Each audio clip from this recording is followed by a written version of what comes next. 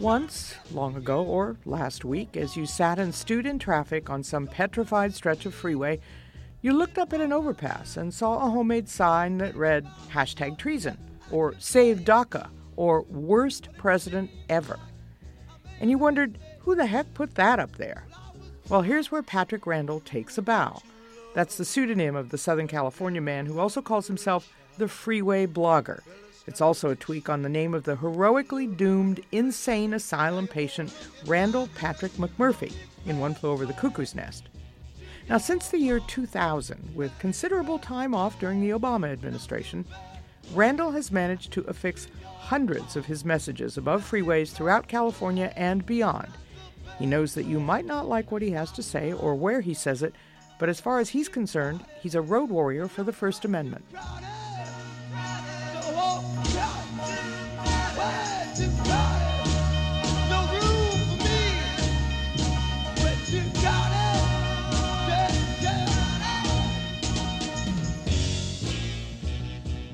This mode of communication, putting up signs on freeways, how did you come up with the idea? Was your inspiration the medium or the message? Originally, it was the message. Originally, it was Bush v. Gore, the Bush v. Gore decision in 2000, which to me was essentially a stolen election. You know, there were no rules anymore, and I could essentially speak out as loud as I wanted about this one. And so your first sign was what and where? It was 1776 through 2000 RIP.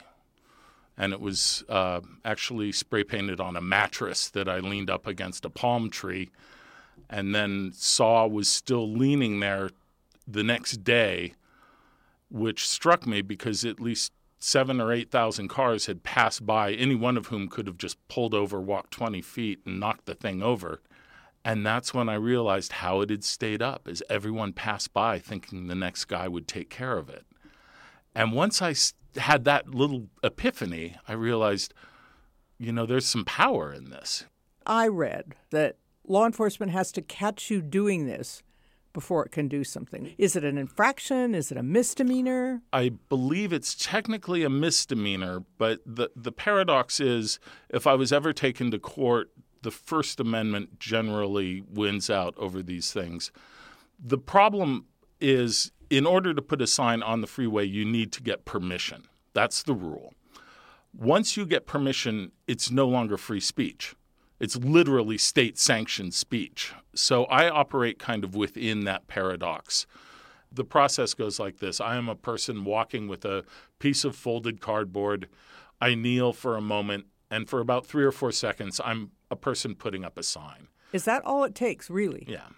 You put the cardboard against the fence, you strap a bungee cord or two behind it, maybe a bit of duct tape on one of the corners, and then you walk away. So that's why I'm able to do it as prolifically as I have. You know, I've been caught by police red-handed maybe 12 times. And each time it went like this. Did you put that sign there? Yes, I did. You mind taking it down? No, sir, I don't. And that's it. You know, that is the end of the story. I even get to keep the sign, and they know perfectly well I'm going to put it up, you know, down the street. Do you have a schedule, or do you just wait until an idea strikes you and a phrase strikes you? After Bush v. Gore, I put up about 6 or 7 signs. But then came the Iraq War. And once the excuses for that war started to fall apart, that's when I realized, you know, I got to start talking again. And the phrase, "nobody died when Clinton lied," came to me after reading Joe Wilson's letter about the yellow cake uranium.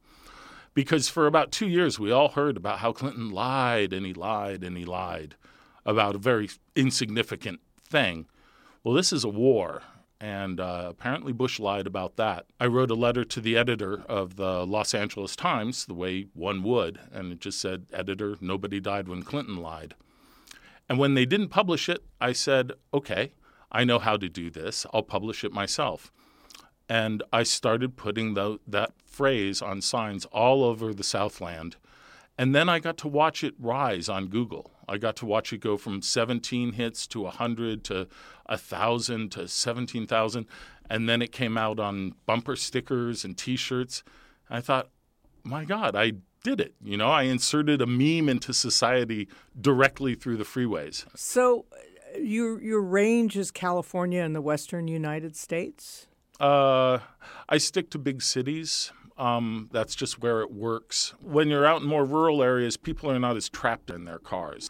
In cities, you've got an absolutely captive audience.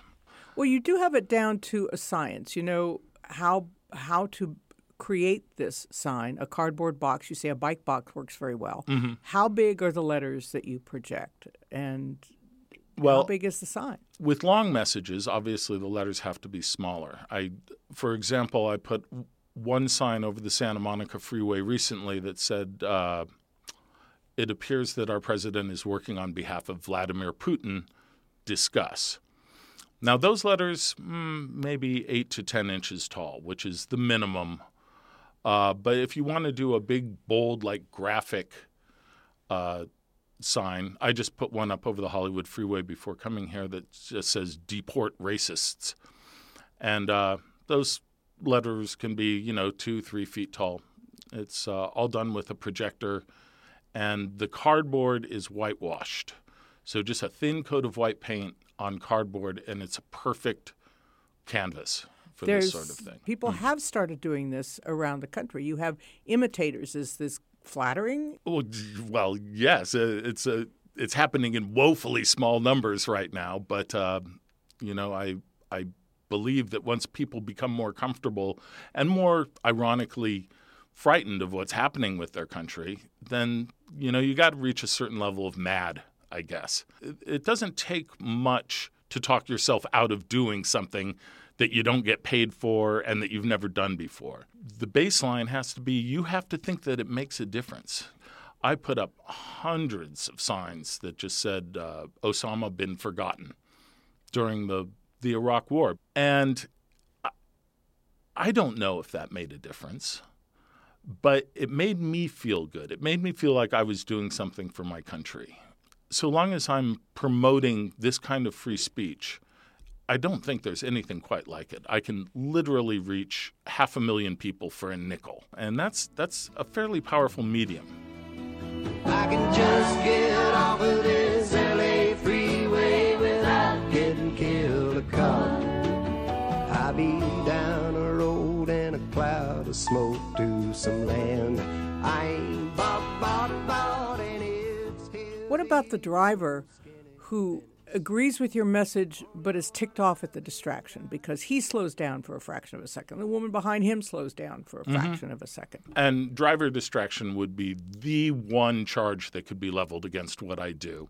But so long as you're going to have Jumbotron screens next to the 405 that are flashing and changing their message every 10 seconds, so long as you're going to have billboards, I'm going to stick with what I'm doing until you take those things down. What I do is it's practically sanctified by the First Amendment. I mean, the people who gave us the First Amendment did it for a reason, and it was precisely so that people like me could do what I'm doing. Are you itching to go to court over this? It sounds like you're maybe spoiling for a First Amendment fight that you pretty much think you could win. It would be like having the Chicago 7 in one guy. So I don't think they're ever going to take me to court over this. Your politics are, how do you characterize them? Just to the left of, say, Che Guevara. Oh, my. So there must be then places where you've parted company with the Obama administration or the Clinton administration. Oh, no, I'm a pragmatist. I went to sleep for the Obama years. I worked my little tail off during the Bush years, and like a lot of us, we just let that fellow take care of things. We could go weeks without thinking about the president. That was wonderful, and it was a mistake on our part because he really did need our help. And, I don't think it's a mistake we'll be making again. At least I hope not. Is Trump almost too rich a target? Certainly, you got to get the signs up quick because he's going to do something else tomorrow. I still have some saved DACA signs in my trunk that I didn't get up in time because DACA got saved temporarily. Is this a solo undertaking? I have literally thousands of volunteers. However, when you volunteer for something on the internet, that's just clicking a button, It's in terms of actually picking up a paintbrush. Maybe I got a dozen on the West Coast. A guy in Indianapolis just started in. There's someone in Atlanta. Frankly, all I'd need is about 25 guys working every day, and I could change the political landscape of the country. If you want people in Chicago to think of Darfur, I can make that happen in an afternoon. I'll just drive to Chicago, paint Darfur 10 times, put them on 10 different freeways, and by the end of the day, you'll have 1 million people that you didn't have before thinking about Darfur.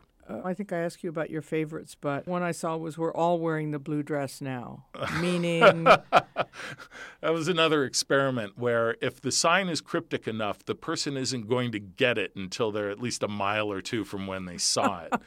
And in that case, that was a polite way of saying that what Clinton did to the intern Bush was doing to the country, if that makes any sense. That's very delicately put. The crown jewel of posting this kind of message has to be the Hollywood sign, which has had Hollyweed up there, I believe Hollyweird, Rafi Sod, which nobody understands to this day, and Caltech put up something years ago, too.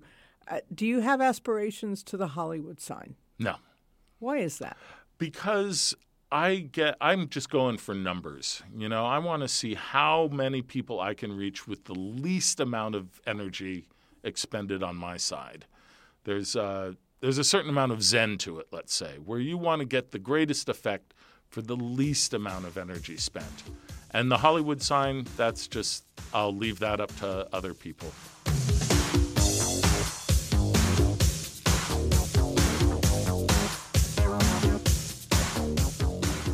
Patrick Rendell is your pseudonym. That's how we thank you for your time. And we'll be looking for your signs because, as you said, we're all a captive audience on the freeways of California.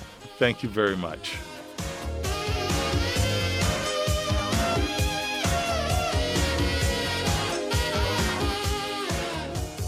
Pat Morrison Asks is produced for the Los Angeles Times by Pat Morrison. It's engineered by Todd G. Levin and Tim French and edited by Levin. The musical moments are Expressway to Your Heart by the Soul Survivors on Crimson Records, LA Freeway by Guy Clark for RCA Records, and Freeway of Love by who else? Aretha Franklin on Arista Records.